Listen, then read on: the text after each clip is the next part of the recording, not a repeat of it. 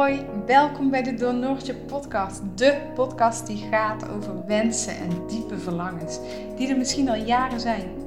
Een podcast waarin ik je meeneem in mijn leven op Bali met mijn gezin en in mijn persoonlijke reis als mens en als ondernemer. Ik gun jou al mijn lessen, zodat jij hier ook door kunt groeien en ik deel heel graag mijn processen met je. Ik ben een gevoelsmens, emotioneel en ik probeer enorm te luisteren naar mijn hart en intuïtie. Daarnaast ben ik ook een doener en zijn mijn dagen soms zo voorbij zonder dat ik maar 1 seconde naar het gevoel heb geluisterd. Heb jij een diepe wens of verlangen? Of ben je benieuwd naar hoe wij bepaalde zaken hebben aangepakt rondom Bali? Of wil je mijn reis als mens en ondernemer volgen? Dan wens ik je ontzettend veel luisterplezier. En mocht je me een berichtje willen sturen, dan kan dat altijd via Instagram. Goedemorgen allemaal, wat leuk dat jullie weer naar deze podcast luisteren. Er zat eventjes een klein beetje tijd tussen. Ik had het even wat druk met klanten, maar ook met mijn eigen Design Your Own Life traject en het online programma Vind Je Droom wat eraan gaat komen. En dat is super leuk om allemaal te doen, maar ik merk wel dat qua time management best wel wat van me vraagt. Dus de podcast was eigenlijk een van de eerste dingen die afviel. En ik werd gisteren ontzettend geraakt door een appje die ik kreeg op mijn podcast van iemand die ik niet kende. En die stuurde elke aflevering die ik luister voelt als een mentale stap dichter bij mijn droom. Ja, en dat is natuurlijk precies wat ik wil bereiken met mijn podcast, maar ook met mijn bedrijf Lifestyle Design.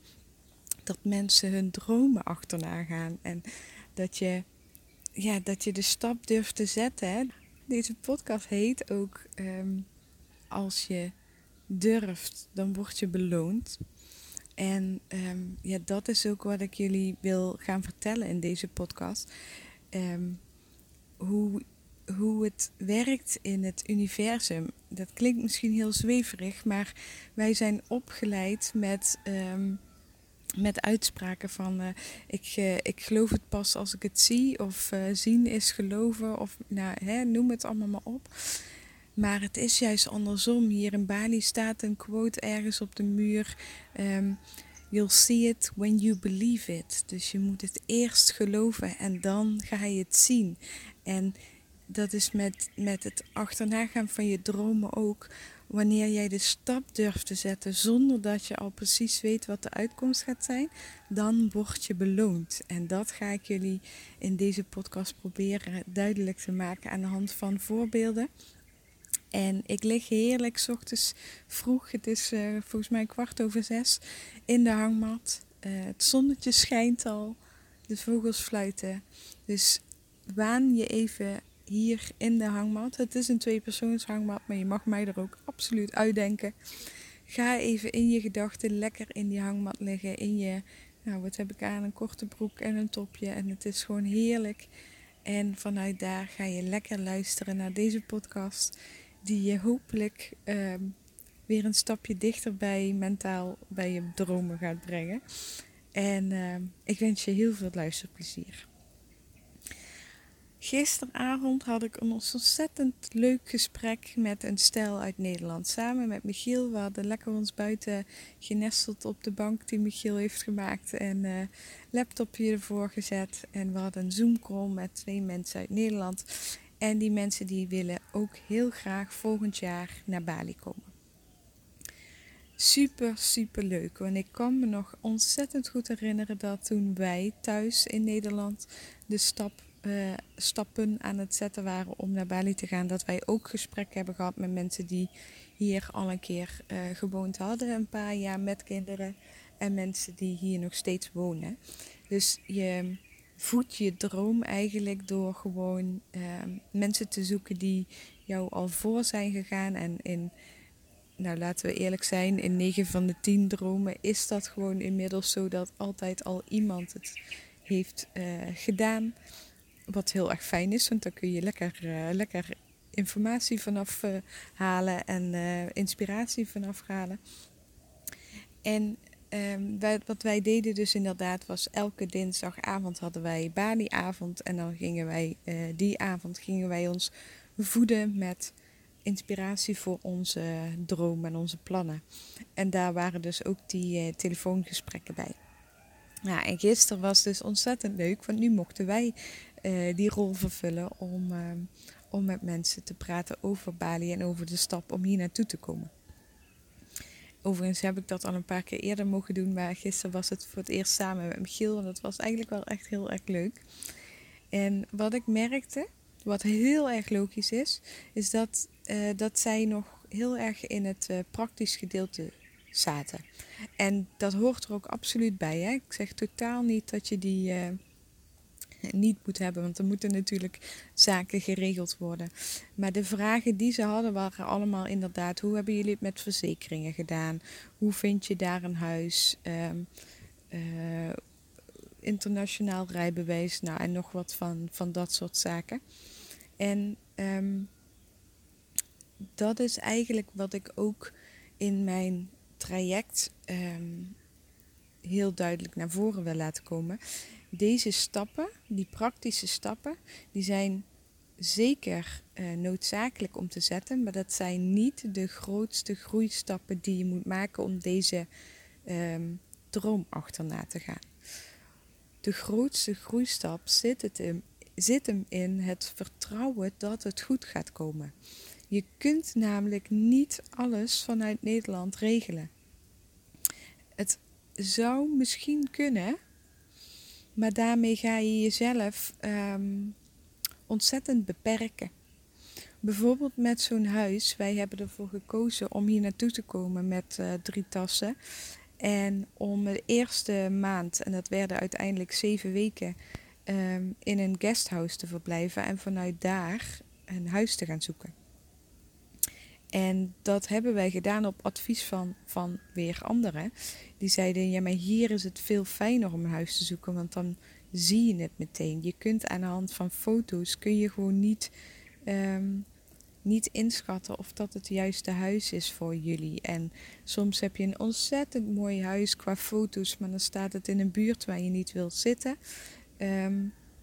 Of andersom, hè, de foto's zien er niet uit en je haakt eigenlijk af, maar dat is echt een ontzettend mooi huis.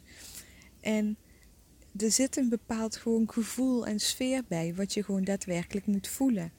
En dat is heel spannend, want je gaat ergens naartoe zonder dat je zekerheid hebt. En dat is een beetje dat punt wat ik wil benadrukken. Jouw dromen achterna gaan heeft voor een heel groot gedeelte met vertrouwen en durf te maken. Vertrouwen dat het goed gaat komen en stappen durven zetten zonder dat je het 100% zeker en het 100% hebt afgedekt. En wij zijn in Nederland best wel opgevoed met alles indekken. We hebben overal een verzekering voor. We hebben overal een plan B voor. En daar is aan zich niks mis mee. Maar het beperkt je soms ook enorm in het loslaten en maar gewoon gaan, zien wat er uitkomt en bijstellen wanneer nodig. Ik heb dat al eens eerder in een podcast aangegeven. Wat ik nu vaak doe op het moment dat ik voor deze grote keuzes sta, of grotere keuzes sta, dan stel ik mezelf de vraag: wat is het ergste dat er kan gebeuren? In het geval van dat wij hier naartoe kwamen zonder huis, toen stelde ik me ook de vraag: wat is het ergste wat er kan gebeuren? Het ergste wat er kan gebeuren is dat wij meer geld moeten betalen omdat we langer in een guesthouse moeten verblijven. We hadden een guesthouse uitgezocht naar ons budget. Dus eigenlijk was het allemaal niet zo erg. Het enige wat we dan niet hadden was een eigen keuken. Maar daar kun je echt op overleven. Dus doordat we zijn opgevoed met al die zekerheden en al die regeltjes. En ik geloof het pas wanneer ik het zie. Daardoor beperk je jezelf heel erg. En nogmaals, je gaat echt beloond worden op het moment dat je durft de stap te nemen zonder dat je de uitkomst al helemaal weet.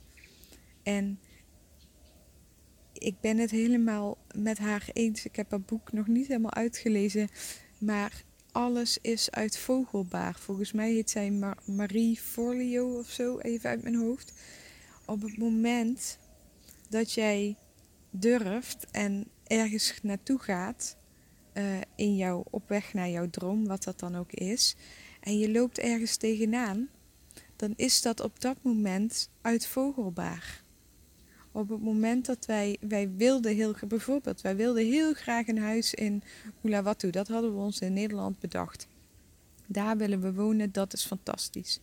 Maar toen we hier waren, bleken de huizenprijzen in Uluwatu en omgeving duurder te zijn dan het budget wat wij ons hadden gesteld om voor het huis te betalen. Op dat moment hebben wij gevraagd aan mensen die hier vandaan komen, waar is het wel voor ons budget te halen? Zij hebben ons gewezen en nu wonen wij iets verder van Uluwatu af, maar wel in een prachtig huis voor een fantastisch budget. En het mooie is, het blijkt hier ook nog gewoon veel prettiger te zijn voor het zwemmen in de zee met Jip, omdat hier zeg maar een rif voor de kust is, waardoor dat je een heel rustig water hebt om de zee in te gaan. Dus uiteindelijk pakt het ook gewoon heel erg goed uit en zitten we op 20, 25 minuutjes van Uluwatu, dus we kunnen er altijd naartoe als we willen. Maar het hoeft nu niet meer. We hebben het aangepast. We hadden een plan dat bleek ergens niet helemaal uit te pakken zoals we het wilden. En we hebben het uitgevogeld op dat moment. Dat hadden we van tevoren thuis niet kunnen bedenken. Dus dat durven zonder dat je de uitkomst weet, dat beloont je vanzelf. En dat is heel moeilijk om daarop te vertrouwen. Maar op het moment dat je daaraan gaat werken, en dat is ook echt wel een onderdeel wat in het traject aan bod komt. Op het moment dat je gaat werken aan dat vertrouwen en aan dat durven, dan gaan er echt dingen op je pad komen die je van tevoren niet had kunnen bedenken. En ik laat het heel even extra stil, omdat ik heel even wil dat je deze nog een keer voelt. Dus op het moment dat jij actief gaat werken aan het vertrouwen dat het goed gaat komen en het vertrouwen dat jij niet in het diepe wordt gegooid, maar dat je als het ware gedragen wordt en dat je gaat werken aan het durven stappen te zetten zonder dat je weet wat de uitkomst is, 100%. Dan gaan er magische dingen gebeuren. En dat wil niet zeggen dat we geen praktische dingen gaan aanpakken in het traject. En dat wil ook niet zeggen dat jij geen praktische dingen moet gaan uitzoeken. Dat hebben wij ook gedaan. Hè? Wij hebben gewoon gezorgd dat we financieel een buffer hadden. We hebben alle praktische zaken die gisteren aan bod kwamen in het gesprek, hebben wij ook uit zitten zoeken. Maar als ik nu achteraf kijk, en dat is wat ik je mee wil geven, zijn die praktische zaken niet het meest belangrijke en niet het grootste niet de grootste stappen om te zetten. En ik ga je even meenemen in de magische dingen die hier voor ons zijn gebeurd, of voor mij in ieder geval, waar ik totaal geen weet van had op het moment dat ik besloot om naar Bali te gaan. Ik weet nog dat ik ik durf even niet meer te zeggen wanneer, maar toen ik net startte als ondernemer, of net daarvoor zelfs, had ik een ondernemerscursus vanuit het UWV. En die ondernemerscursus werd gegeven door 2 mannen, maar dat waren wel echt typische mannen. Ik weet nog dat ik in ieder geval 1 van de 2. Ik weet nog dat ik die eerste dag van de cursus echt dacht, oh mijn god, moet ik echt naar hun luisteren? Echt super slechte, vrouwonvriendelijke grappen. En ik matchte echt totaal niet met hem. Maar goed, zij waren ervaren ondernemers, ik kon daarvan leren. Dus ik heb me over dat stukje gezet en ik heb daar uiteindelijk ook echt wel veel van geleerd. Maar die hadden het ik wist toen al, ik ga naar Bali als VA, ik ga locatie onafhankelijk werken en ik ga met mijn gezin naar Bali toe. En zij hadden meteen het vooroordeel van, jij gaat naar Bali, dus jij gaat op een yogamatje met een trommel spirituele dingen doen. Maar dat was helemaal niet de insteek van onze reis naar Bali. Wij wilden echt, onze grootste wens was samen zijn zoveel mogelijk in een land waar het altijd zomer is. En waar we vooral heel veel konden genieten van ons drieën samen. En dat Bali is geworden had gewoon een vrij praktische overweging vanuit het hoofd.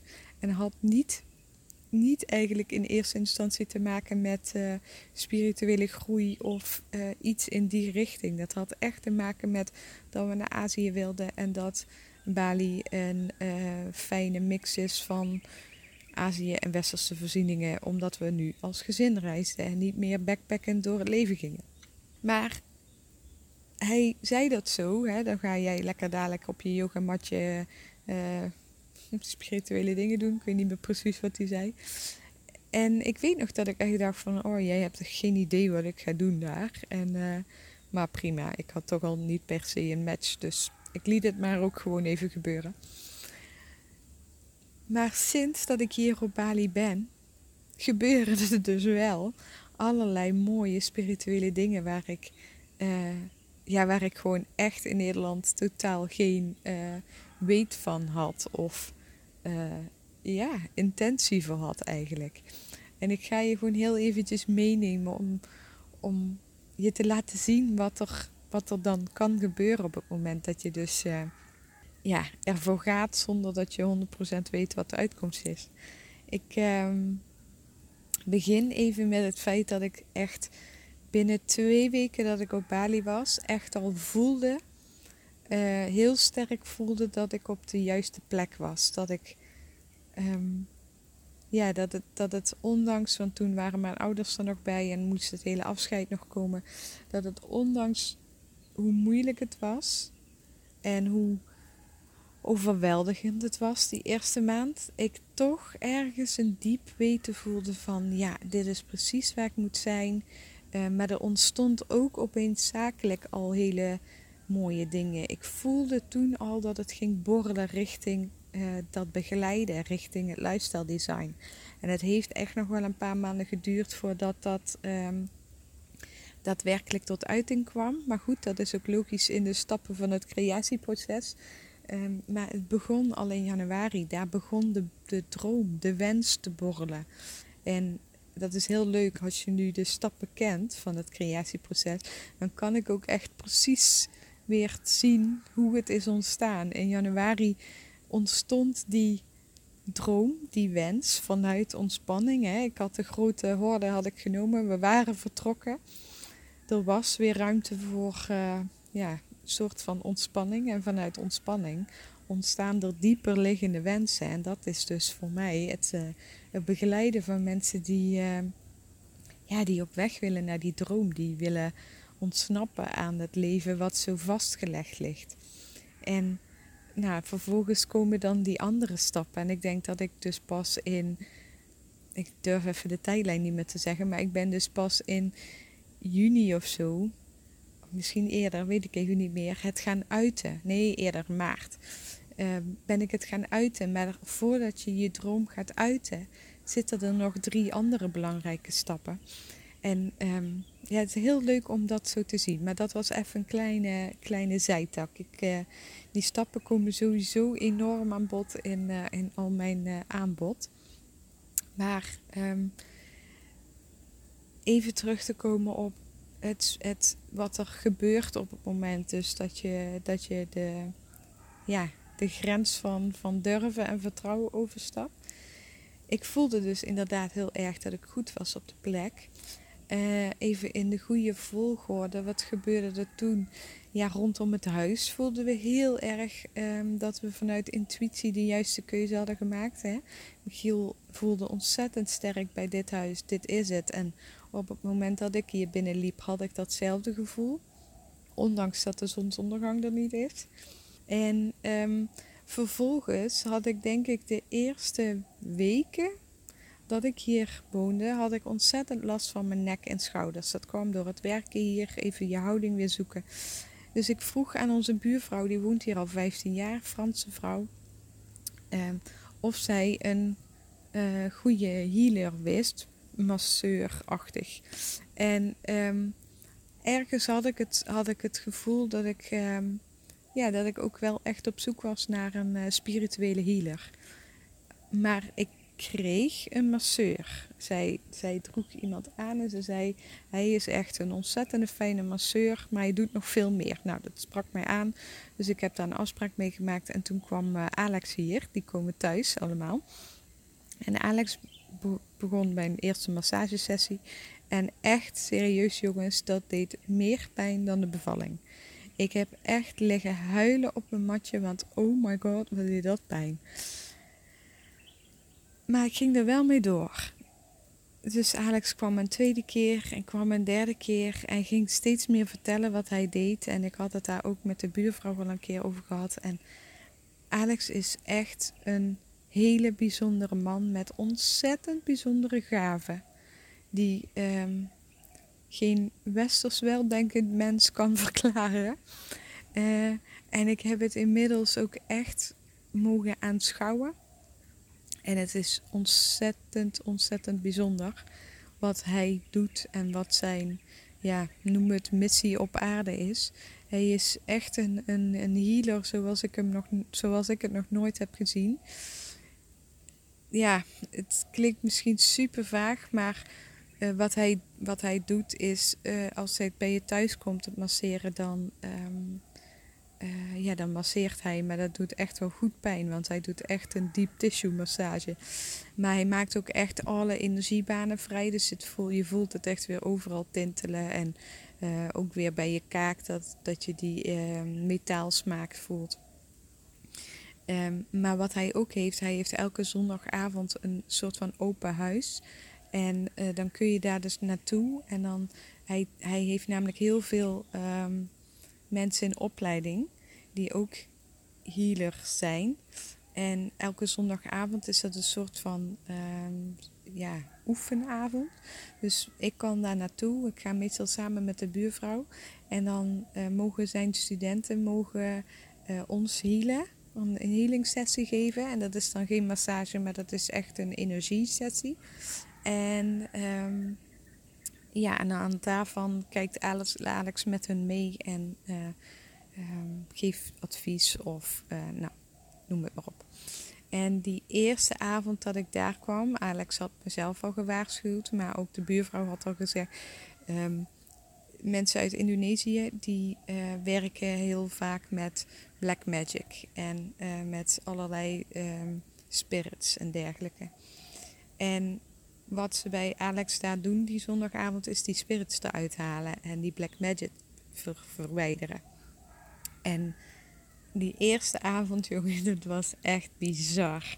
Wij zaten daar in een open ruimte met, ik denk met 30 mensen of zo, waarvan 6 Westers en de rest allemaal Indonesisch. Alle verschillende culturen door elkaar. Hè? Dus niet alleen maar Balinese, maar ook Javanen en moslims. Dat is, je snapt wat ik bedoel. Alles zit daar door elkaar, alle geloven en alle culturen. En ze waren een healing aan het doen op een meisje, wat zal ze zijn geweest? Ik denk een jaar of 25. En dat ging gepaard met behoorlijk wat gegil, schreeuwen, overgeven, boeren. Echt bizar. Zij werd dus op dat moment helemaal overgenomen door de kwade spirit die in haar zat. En Alex en de studenten waren die spirit aan het verwijderen. Ja, het klinkt misschien heel vaag en misschien staat het ontzettend ver van je af. Maar het was bizar om te zien. En ik heb het nog niet gezien. Ik hoop het wel eigenlijk ooit een keer te zien. Maar Alex vertelt dus ook dat hij soms black spirits, black magic in de vorm van slangen of kraaien uit die mensen haalt. Dus dan zie je daadwerkelijk een kraai uit het hoofd komen van die persoon. En die gaat dan de lucht in en lost op. Ja, dit is voor mij echt next level spiritualiteit. Ik begrijp hier helemaal niks van. Ik hoop het wel echt te zien, want ik zie nu echt dat er zoveel meer is dan wat wij weten. En ik vind het voelt zo bijzonder dat ik daarbij mag zijn. En dat dat Alex op mijn pad is gekomen. Want ik voel dus ook heel sterk dat dat zo had moeten zijn. En dat ik niet voor niks hier ben komen wonen. En dat ik niet voor niks pijn in mijn schouder kreeg. En dat de buurvrouw mij Alex aanraadde. En ik ga daar zo 1 keer in de 3-4 weken ga ik daar op zondag naartoe. En aankomende woensdag komt Alex weer masseren. En ik laat het gewoon gebeuren zonder daar een verwachting op te hebben of wat dan ook. Ik weet wel dat ik de eerste 2 healings heel bang was dat ik ook zou overgeven en zou schreeuwen en zou boeren en weet ik veel wat allemaal. Maar bij westerse mensen is die black magic gewoon niet vaak aanwezig. Bij Russische mensen soms trouwens ook. Hij heeft me ook echt verhalen verteld van Russische mensen die daar komen. En die ook echt helemaal bezeten zijn van een spirit, zeg maar. Echt. Als ik de verhalen ga vertellen wat hij mij heeft verteld, dan haak je denk ik misschien af. Of misschien niet, laat het me weten. Dan vertel ik je er graag meer over. Maar het gaat me meer om het stukje dat ik dit niet had bedacht van tevoren. Ik ben niet naar Bali gekomen om dit te ervaren. Maar ik mag het wel ervaren en daar ben ik heel erg dankbaar voor. En dat is hetzelfde met de Healy die op mijn pad is gekomen. Als ik in Nederland was geweest en ik had de Healy voorbij zien komen voor dat bedrag, dan had ik waarschijnlijk vriendelijk bedankt. En die zegt, ja, leuk apparaatje, maar niet voor mij. En ik was hier, hij kwam langs. En alles in mij zei, ik moet dat ding hebben. Maar echt gewoon zo overtuigend vanaf seconde 1. Ondanks de prijs, want de Healy is niet per se heel goedkoop. Hè. De goedkoopste zit al rond de €500. Maar ik voelde gewoon aan alles dat ik die moest hebben. En het grappige is, het leuke is dat ik toen ook echt geld heb gemanifesteerd, om het zo maar te zeggen. Ik ben toen echt uit gaan zetten dat ik graag een x-bedrag wilde ontvangen. Zodat ik mijn spaarrekening weer wat kon toppen en B, de Healy kon aanschaffen. En ik denk dat ik 1 of 2 maanden later dat geldbedrag op mijn rekening had staan. Dus dat was echt een hele mooie les in wet van aantrekking, creatieproces en manifesteren. Maar ja, ik moest ook heel hard lachen toen ik een bericht kreeg dat ik dat geld ontvangen mocht. En ik meteen zei tegen Michiel, kijk, het is gelukt en we kunnen de Healy aanschaffen. Dus dat even terzijde. Maar ja, ook de Healy is gewoon echt op mijn pad gekomen hier. En ik heb die met 2 handen aangegrepen. En het voelde gewoon heel sterk dat ik die moest hebben.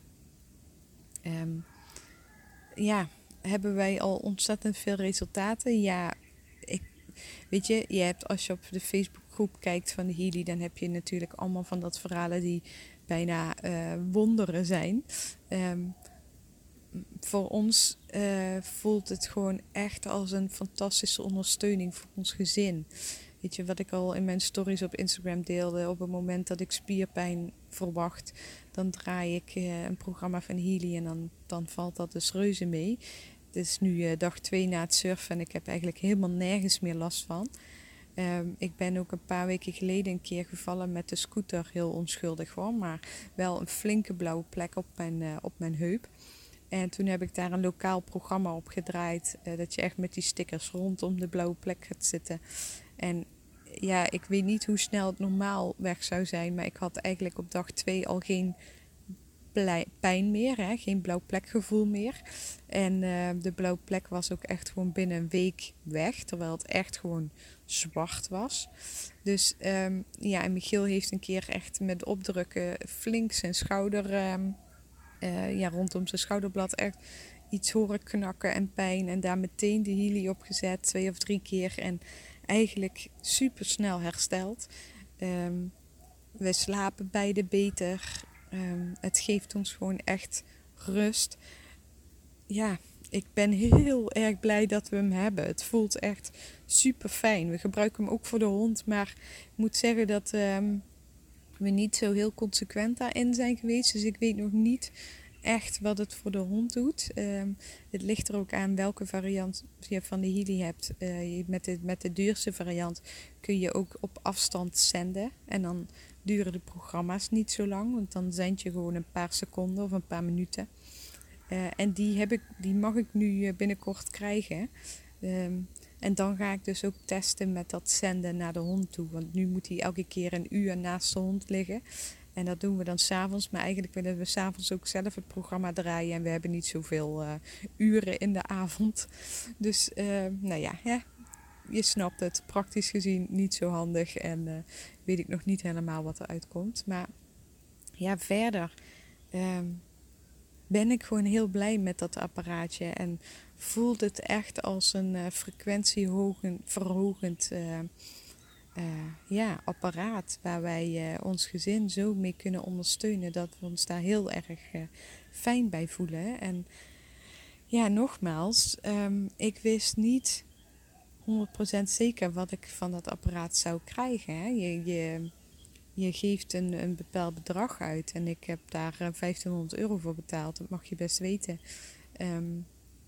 Zonder dat ik wist wat het mij zou opleveren. En ik ben nu heel blij dat ik het heb. En dat ik hem bijna elke dag kan gebruiken. En dat hij super klein en makkelijk mee te nemen is. En dat ik hem en voor mezelf, maar ook voor Jip en Michiel en alles en iedereen om me heen kan gebruiken. Want als ik dadelijk de variant hieropvolgend heb, dan kan ik bijvoorbeeld ook mijn ouders op afstand een healing geven. En iemand in mijn begeleidingstraject die het nodig heeft en die daarvoor open staat. Weet je, het is een super mooie aanvulling op wat ik allemaal doe en wat ik wil betekenen in deze wereld. Hè? Ja, dus het voelt gewoon aan alle kanten goed. Dus ook weer zo'n stap dat ik niet 100% zeker weet dat het werkt en hoe het werkt. En weet je, je kunt het is allemaal wetenschappelijk bewezen, maar ik ben niet iemand die dat kan uitleggen. Dus als je daar meer over wil weten, dan stuur me een berichtje en dan stuur ik je de brochures en de filmpjes door die dat goed uitleggen. Maar ja, het blijft natuurlijk iets ontastbaars. Hè? Het gaat over frequenties en het verhogen van je frequenties. Ja, dat kun je niet zien. En dat kun je misschien ook niet direct voelen. Weet je, dat heeft echt met vertrouwen te maken. En ja, ik vertrouw hem voor de volle 100% in ieder geval.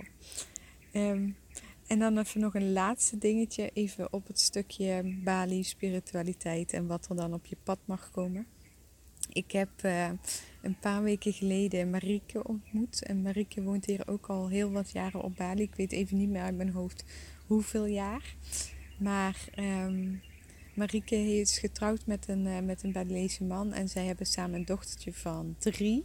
Die is een paar maanden ouder dan Jip. En wij zijn een paar weken geleden gaan zwemmen met z'n allen. En Marieke doet kindluisterafstemmingen. En ik volgde haar al op Facebook en op Instagram. Dus ik had dat wel al een beetje voorbij zien komen. Maar me eigenlijk niet in verdiept. Omdat ik A, niet zo goed wist wat het was. En B, het gevoel had dat dat enkel was voor mensen die ergens tegenaan liepen met hun kind of met zichzelf. En dat is bij ons op dit moment niet het geval. Dus ik had dat een beetje zo links laten liggen. Maar toen we dus met Marieke aan het strand zaten en Michiel vroeg dus aan haar van wat doe jij dan? En toen ging ze uitleggen over de kindluisterafstemming. En zij sprak ook echt over het energetisch contact maken met het kind of met de ouder of met iemand. Om te kijken wat er speelt. Dus Niet door dit met praten en met het hoofd te doen, maar echt energetisch contact maken. Want ook daarin ben ik er heilig van overtuigd dat er veel meer is dan wat wij kunnen beredeneren en kunnen zien. En zij maakt dan contact. En het kind in ons geval mag dan vertellen wat er op dat moment allemaal speelt en ja, wat er eventueel beter mag. En Michiel was heel erg enthousiast en dat is wel heel erg leuk, want hij heeft daar afgelopen jaren eigenlijk ook wel een enorme groei in gemaakt. Iets wat voor hem totaal ontastbaar, totaal onbereikbaar en niet te bevatten was. Dus ook maar niet bestond, zeg maar. Is nu echt ook langzaam onderdeel van zijn leven. Dus die Healy wordt erbij gepakt op het moment dat het nodig is, zonder dat hij weet hoe het werkt. Hè? Zonder dat daar super concrete dingen voor zijn. En ook met dit, hij vond dat ook echt heel interessant en mooi, zoals Marieke het vertelde. En terug thuis is dat eigenlijk weer een beetje gaan liggen. En op een gegeven moment dacht ik zou het wel leuk vinden om zo'n kindluisterafstemming voor Jip te doen. Niet omdat wij ergens tegenaan lopen met Jip, want hij is op dit moment echt het allermakkelijkste en liefste jongetje van de hele wereld. Maar gewoon omdat we heel graag willen weten hoe hij dit ervaart. Hè? Hoe hij onze stappen ervaart en of hij het... of hij gelukkig is, dat vonden we heel belangrijk om te weten. Maar ook hoe het voor hem was om zo ver van zijn opa's en oma's en nichtjes en neefjes te zijn. Dat is iets wat ons toch best wel af en toe bezighoudt. En dus daar was ik heel benieuwd naar. En wij zijn wel echt ouders die gewoon echt contact proberen te maken met Jip. Hè? Dus echt... niet alleen maar als strenge oppasser, maar gewoon echt met hem praten als het nodig is. En hem vragen wat er speelt, ook al kan hij het nog niet verwoorden. Maar ik was dus heel benieuwd wat er op energetisch niveau verteld zou worden. En dus ik heb Marieke een berichtje gestuurd of wij zo'n kindluisterafstemming mochten doen. En ja, ik heb echt, toen ik de afstemming terugkreeg, gehuild achter de laptop. Echt dikke tranen. En nogmaals, er is echt helemaal niks met Jip aan de hand of met ons ook niet. Maar wat daaruit kwam was zo ontzettend mooi en rakend. En kippenvel bij 30 graden. Even terugkomen op die vragen. Jip gaf dus inderdaad... Marieke vraagt altijd toestemming energetisch, hè, of er contact gemaakt mag worden. Dus zij doet dat niet zomaar. Dat gaat altijd in toestemming van het kind zelf.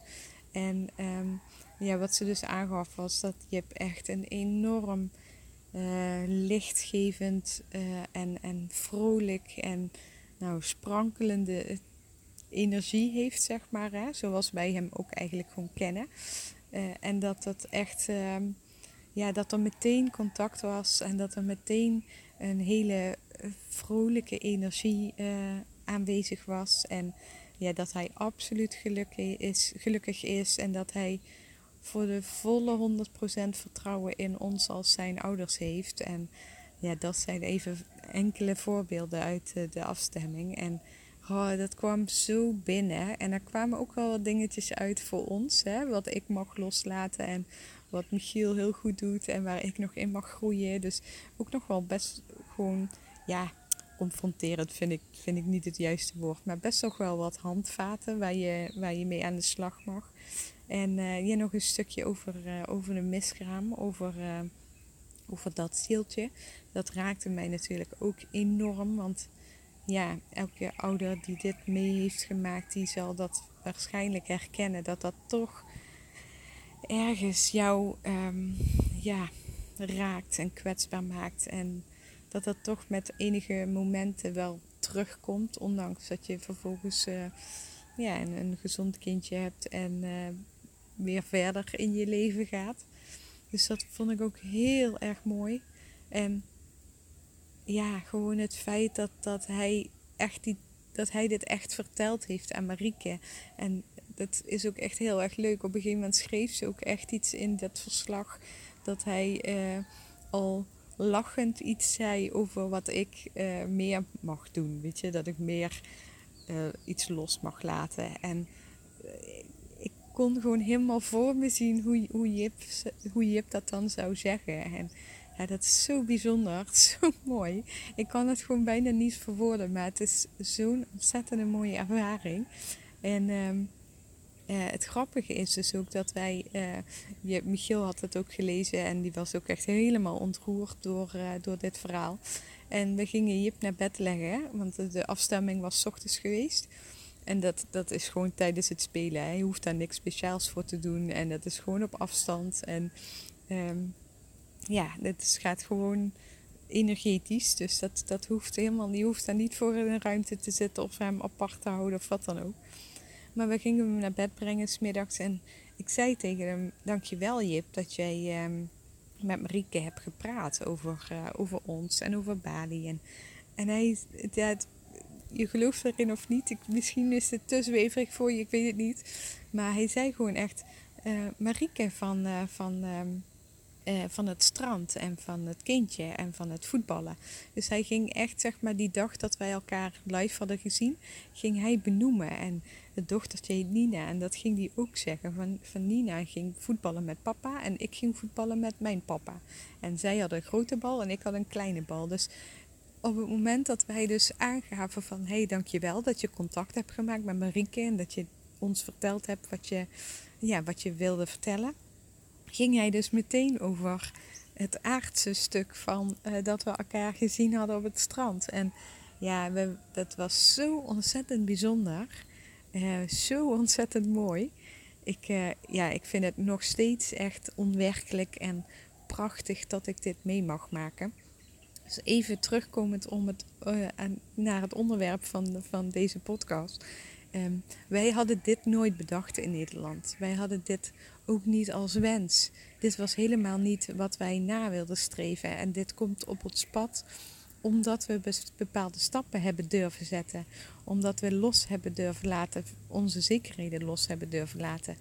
En omdat we vertrouwen hadden in dat het goed komt. En dat vertrouwen zit heel diep.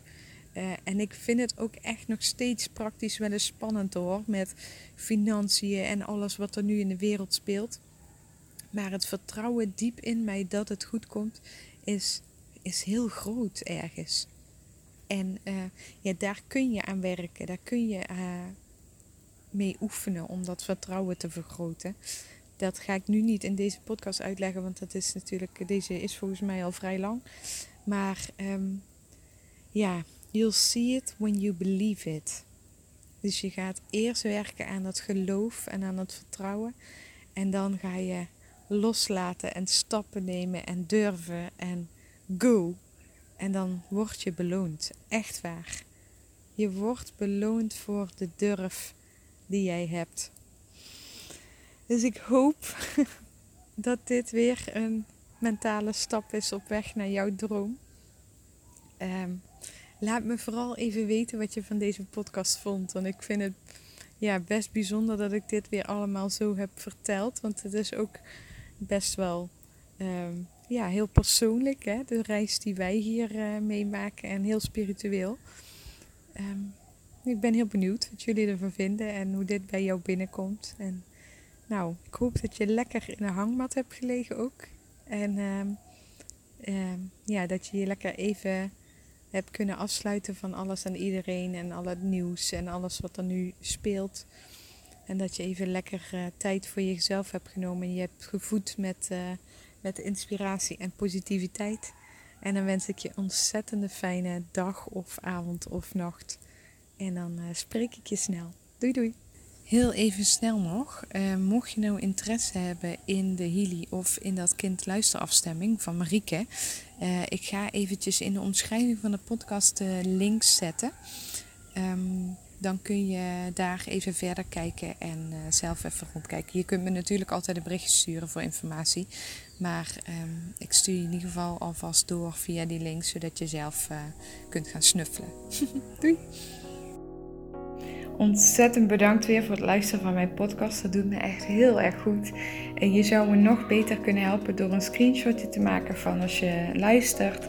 En dat te delen op jouw social media, zodat meer mensen van mijn podcast afweten. En mocht je nou iemand kennen die in een wat mindere periode zit, dan deel alsjeblieft ook deze podcast met die persoon. Zodat ik mijn missie om andere mensen te begeleiden en te helpen helemaal kan gaan waarmaken. Super bedankt, een hele fijne dag en tot snel. Doei!